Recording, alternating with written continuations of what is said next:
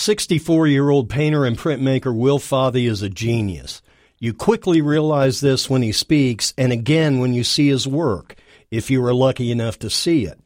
Wil works quietly and in a low-key manner. His last showing was pre-COVID, and he has no plans for a future show at this time. He has been working on several watercolors that have taken 2 years to near completion. On breaks from these works, he makes ink drawings that are masses of careful, calculated lines. He tells me that any picture carries tragedy, yet provides a document for what makes us human. He comes to us from Tehran, Iran, where at 13 he was taught the art of mixing pigments by a Russian expatriate who painted portraits in the city bazaar. He left Iran during the revolution after the fall of the Shah and lived and schooled in Hamburg, Germany.